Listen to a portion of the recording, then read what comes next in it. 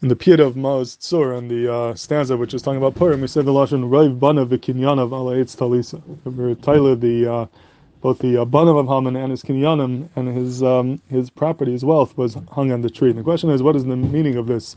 That Kinyanav ala Eitz Talisa. Where do we find that Haman's Kinyanim, Haman's property, his wealth, was hung on the tree? And I once saw a beautiful hasbir from Shalom Sechter Shlita. This I think was brought down in one of his svarim.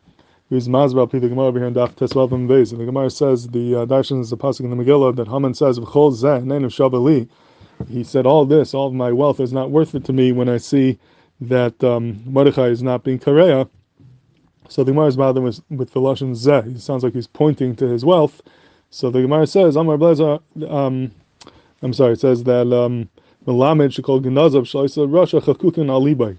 You learn from here that all of Haman's wealth, all of his property was chakuk, was engraved al libay. It was shashas melech b'shar melech.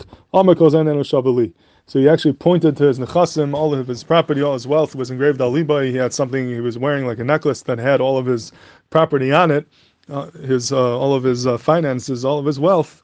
And that's what he referred to when he says "V'chol zeh neinu shavali." Megilah Shalom said when they hung Haman, his nechasim got hung with him because it was Chakukин al libay, and that could be the pshat of Rav Banav v'Kinyanav ala Eitz Talisa. There was actually a tliya that happened to his kinyanim, to his wealth as well.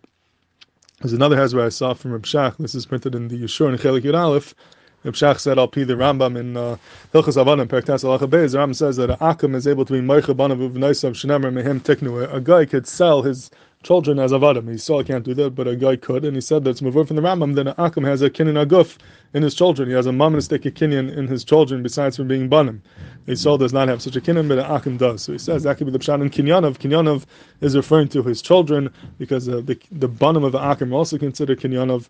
And the Paitam repeated it twice for the rhyme. Rav Banav v'Kinyanov. Kinyanov is going back on Banim, another way of a poetic way of saying Banim, because the Akim Taki has a kinyan haguf in his Banim. So that could be two biurim in the lashon of Maoz Tzur, Rav Banav v'Kinyanov al ha'etz talisa.